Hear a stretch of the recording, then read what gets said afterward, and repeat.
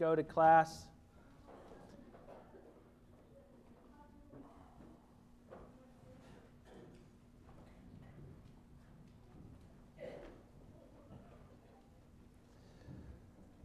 We are going to be in Matthew 28 today, and I'm excited to be there because this is the final week. If you have done the whole 2023 reading plan with us, you have read every chapter of the New Testament, and we have done that together, so it's very exciting. And we're sort of going to be ending with where, I began within 2022 and a little bit of 2023, and that is discipleship.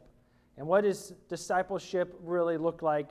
And we also get to look at that as what we are going into 2024. Now, if you want to do the reading plan with us in 2024, those forms are in the back of the Next Steps area too. We're going to be doing the Torah, and we're going to be doing the Old Testament, and also be some extra readings with the connection points of the New Testament. So we'd love for you to read the Bible and with us as we continue to go through this process. Today, we are going to be talking about the reading of that Jesus is sending out the disciples into the world. And just so you know, his plan worked. If there's any question, the way Jesus operated, it worked. And it is still working today. Robbie Gallaty, he states this: discipleship is intentionally equipping believers with the Word of God through accountable relationships, empowered by the Holy Spirit in order to replicate faithful followers of Christ. Let me just reread that. Discipleship is intentionally equipping believers with the Word of God through accountable relationships, empowered by the Holy Spirit in order to replicate faithful followers of Christ. Discipleship is a form of obedience and intimacy with Christ, and an opportunity for spiritual intimacy with fellow believers. So let's take a look at Matthew 28, 16 through 20. Verse 16 starts with this and says, "Then the 11 disciples went to Galilee, to the mountain where Jesus had told them to go. When they saw him, they worshipped him, but some doubted. Then Jesus came to them and said, 'All authority in heaven and on earth has been given to me. Therefore, go and make disciples of all nations, baptizing them in the name of the Father and of the Son and of the Holy Spirit, and teaching them to obey everything I have commanded you. And surely I am with you always, to the very end of the age.'" All right. Let's start. Verse 16. "Then the 11 disciples went to Galilee, to the mountain where Jesus had told them to go." Point number one, disciples must be discipled. Disciples must be discipled. In this Western culture that we are in, a lot of us it's information driven. Just so you know, the context of the scripture is God is much more relationship driven. There's this Western culture. So I'm going to make it really simple, okay? I have a packet right here, a bunch of forms of how to hammer a nail, okay? These are the instructions on how to hammer a nail. Let me read some. It even starts, almost every household has a hammer or two. Great, that's great. But the first point, these are many points. Point one, choosing the right hammer. The hammer that is found in most homes, and a decent choice for all-around versatility, is the 16-ounce curved claw hammer. If you're going to have one hammer only, this is a good choice. But if you're looking for a lighter hammer, you can consider the 13-ounce curved claw hammer. Or there's a tacked hammer. There's a ball peen hammer. There's a mason hammer. Now, it's just not the hammers. You also have to know how to hold the hammer. This is one of my favorite parts. Getting used to holding the hammer correctly. Don't choke up on the hammer and grab it by the neck to start a nail by tapping it. Nothing sends a message like, I have no idea what I'm doing, like using a hammer this way. To properly hold the hammer, grab it near the end of the handle. Get used to the feel. Swing it loosely in your hand. A well-made hammer will have a nice balance to it. Let's go to the next. But you just don't have the hammer. You got the nail. How to hold the nail properly. Point number 4. A very common mistake is when you start a nail is to hold it down near the bottom against the wood. This is wrong because if you miss the head, it will hurt your fingers. Shocker. Point number 5. Just so you know, I am doing the extreme cliff notes of how to hammer a nail.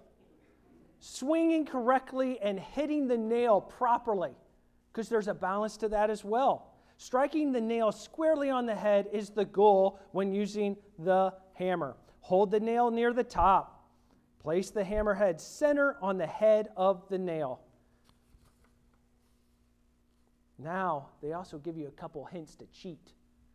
You can drill little holes to help hold the nail in the process, and you can avoid splitting the wood like that. But they do finish with the point number 8. Make the last blow count. If you correctly time your hammer strikes, the last blow will drive the nail head slightly below the surface of the material you're nailing into. Done right, the shape of the hammer's head will slightly countersink the nail, but will not mar the wood surface at all. Boom, there you go. You now all know how to hammer a nail. That is very information driven. It's a little bit different.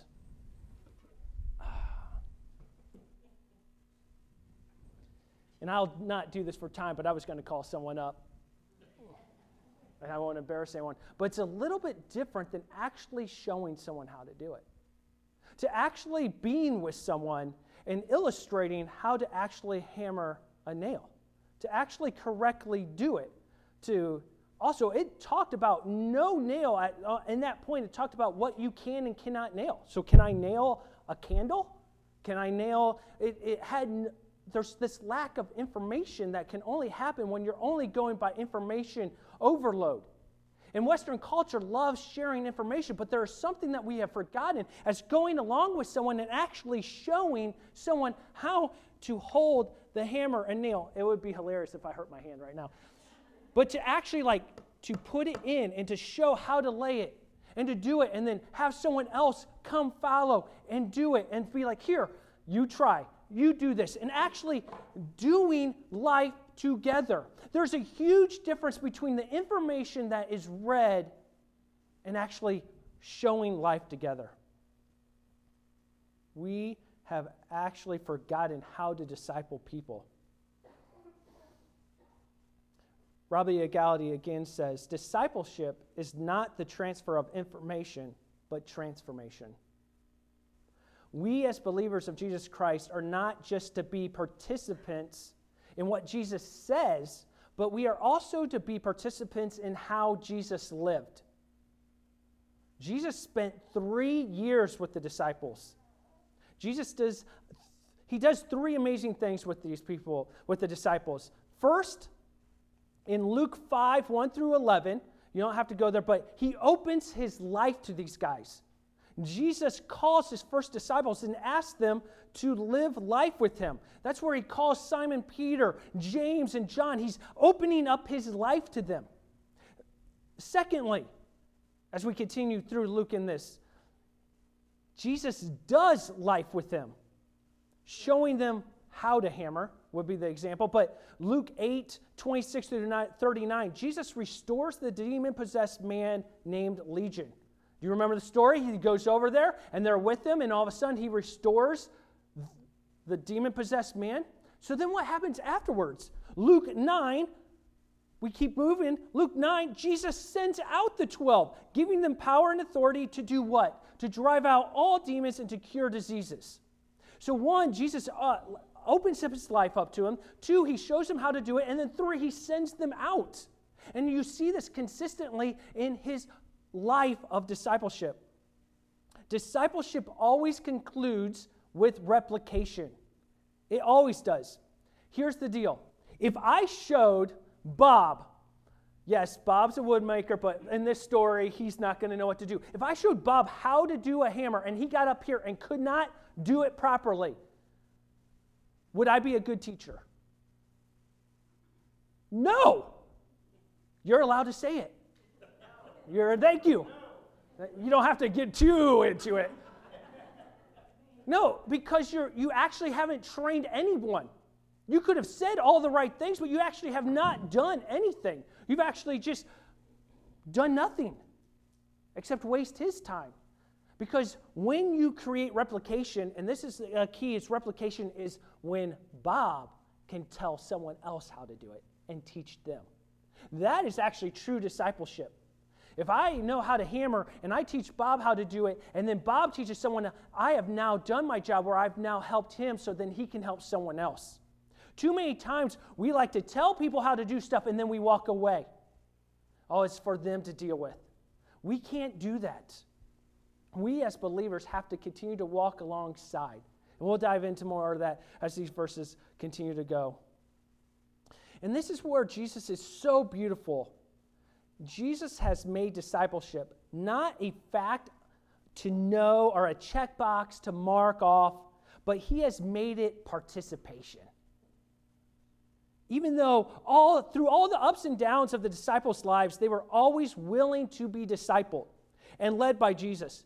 We can look through all the stories. How many times did the disciples make wrong decisions, or they were arguing with each other, or they were afraid of him? How many times did they do it? But what were they always doing? They were always participating. They were always led by Jesus. They always continued to walk with him. Even through the mistakes, they were still always walking with him. They were allowed to be discipled. That's why point 1 is so important. Disciples must be discipled. They were willing to trust in Jesus in all situations. Remember, discipleship is a form of obedience and intimacy with God and an opportunity for spiritual intimacy with fellow believers. Verse 17, as we continue. When they saw him, they worshiped him, but some doubted. Okay, there's two major views on what this means. Okay, one view is that on the stance of what were they doubting? Some people believe that there were more people than the 11 that went up to the mountain. Like some people were following them, and when they went up to the top, they were still confused by the resurrection, and they doubted the situation. I lean more to point number 2, where it's not the point of that they doubted in who God was, not the fact that they doubted who Jesus was, they doubted in themselves. That they actually still doubted what is going to happen next. How many times in our lives has God showed up and we still doubt? How many times God has revealed, or we can look back at different points in our lives and we still doubt. And we still bring up facts. I'm like, I don't think God's gotten it. What? He's done it so many times and we still walk away. And there's still this doubt. Because I think that there's no way that they would be able to see him and they'd be worship him and then they doubted him like, oh, that's not really Jesus or that's not really who he is. No, I think there was doubt in their minds of what's going to happen. There's doubts there. Because Jesus is unchanging. It is us that continue to fail. Verse 18 then says, Then Jesus came to them and said, All authority in heaven and on earth have been given to me. Just so you know, Jesus is laying down the God card right here. Like all authority. Wiersbe puts it this way. Jesus based his commissioning of the disciples on his authority. The word authority indicates the right to use power. The entire Gospel of Matthew stresses the authority of Jesus Christ. His teaching had authority. He exercised authority in healing and even in forgiving of sins. He had authority over Satan, and he delegated that authority to his apostles. And at the close of the gospel, Matthew made it clear that Jesus has been given all authority. Because of this, we may obey him without fear. No matter where he leads us, no matter what circumstances we face, he is in control. By his death and resurrection, Jesus defeated all enemies and won for himself all authority. We have to realize that authority matters Because if he didn't have ultimate authority, then what he tells us to do next in verse 19 doesn't really matter. But if he does have authority, well, we have to pay attention to verse 19 because it says, therefore, in verse 19, therefore, go and make disciples of all nations, baptizing them in the name of the Father and of the Son and of the Holy Spirit. This leads to point number 2. Number 8, not number 5. Okay. Even though it says 6 up there, the next slide's right. It's an 8 and not a 5. Let's look at the number 8. I think so many times we have looked at evangelism and discipleship as being two separate things. The problem is they're not. The problem is that we have put them like, either we're in-house, we're in church, we're reading, and then evangelism is another thing that we do just on a missions week when we go on a missions trip in the summer. But no, they're not. If you look down, the bottom of the 8 is discipleship. That is the foundation. That is what is going on of being there together. But as you are continuing to read, as you are continuing to walk along with other people and live life, you are, like Jesus, opening your life to other people, inviting them into your life. And what happens then is you start to go up and like drawing the 8 as you're going up. As you're going up, you are reaching other people in evangelism.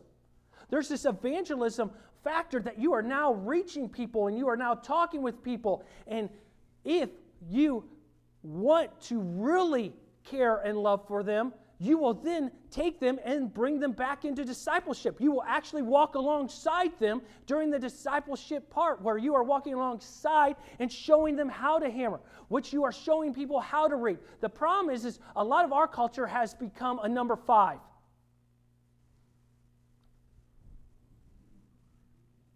We, at certain times, will play at the end where the 5 doesn't close up. Where we're over there and we like our Bible studies, we like reading, but we are done with the world. The world has made too many mistakes. We don't want to really deal with them, and so we're just going to stay here. We're not going to really do anything. We want Jesus to come back, which I do too, but we're really waiting it out. We're in the bunker mentality. We're like, hey, we get through this. We're just going to stay here. Or we're on the other end, up at the top of the 5, and where we love reaching people, but when they do find Christ, or they do find Him, we're like, okay, awesome. Read the Bible. Start with John. I'll talk to you later. And you walk away. And all of a sudden, let's be honest, how many times what are you going to do with a new believer reading John, which is a great book, but there's no leadership, there's no guidance, there's no walking alongside. Jesus spent 3 years with people. 3! Jesus Himself investing in these men. And the problem is we have made it distorted. We're 8, where we're supposed to walk alongside through the ups and downs. We need to be at 8, but we have become a 5. Jesus wants us to walk along. That's why He's saying, therefore, go and make disciples. He wants us to go out and reach the lost. He wants us to go out into the world. He wants us to go. He's saying that. But then what He's saying is, and make disciples. Finish the process. Finish the process. Walk alongside people. What is so amazing is that Western culture has made it a bigger thing the more people that you have led to Christ or that you discipled. One, you didn't lead anyone to Christ. That is only done by the Holy Spirit. That is only done by God. You are just a participant, a seed in that, and you get to enjoy that. And it is a blessing that I wish upon everyone, that you get to see someone do that. But we also have to remember, as we walk along, there's work afterwards. As we continue to disciple people in our lives. So we must be discipled. We cannot look like a number 5. What is so interesting is that Jesus spent His time with 12. You know that Jesus could have talked at venues all over the world, right? You know that Jesus could walk on water every day, right? Like, He just didn't do it like He could. But Jesus chose this way. He chose this way, and He's continued to choose that way because He invested in the 12. He invested them to replicate their lives. And they did, as you could tell why we're here today. As they continued to disciple and continue to grow. Discipleship is a form of obedience and intimacy with God, and an opportunity for spiritual intimacy with fellow believers. Verse 20 says, "And teaching them to obey everything I have commanded you, and surely I am with you always to the very end of the age." Point number 3, God cares for you. God cares for you. As the year 2023 ends and the year of 2024 begins, I'm not here to tell you to add more to your plate. I want you to know through these verses that God cares for you, that He will be with you, that the Father, Son, and Holy Spirit are one, and that Jesus is at the right hand of God and is an advocate for us, and the Holy Spirit is with us now. And the beautiful thing about Jesus is that through all of this, He doesn't just want to give information to you. He wants a relationship with you. He wants a relationship with you.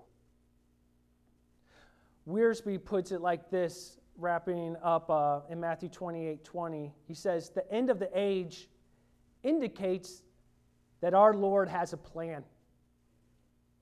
One day, everything will come to a climax. But meanwhile, we must all be faithful." Remember, it's God's grace that is enough, not your works. It's God's grace that brings salvation. It's God's grace that brings peace. It's God's grace that brings His kingdom down. And when Jesus is talking about and teaching them to obey everything I have commanded you, that He's talking about discipling. He's talking about walking along, obeying the words that I have commanded you, is showing the grace that we have so richly received. And we are supposed to share it to a lost world that deeply needs it. If you don't know that the world needs Jesus right now, I don't know what you're looking at. Am I correct? That is the only thing. There's not a 5-step plan that I have. There's not a president in the United States that's going to make everything. It's Jesus. You might like one better than the other. I am telling you, the only thing that will change hearts and the only thing that will change people is Jesus. And Jesus laid out His life and His words to demonstrate the life of a disciple maker. He made disciples that radically changed the world. And the thing is we're supposed to follow His lead.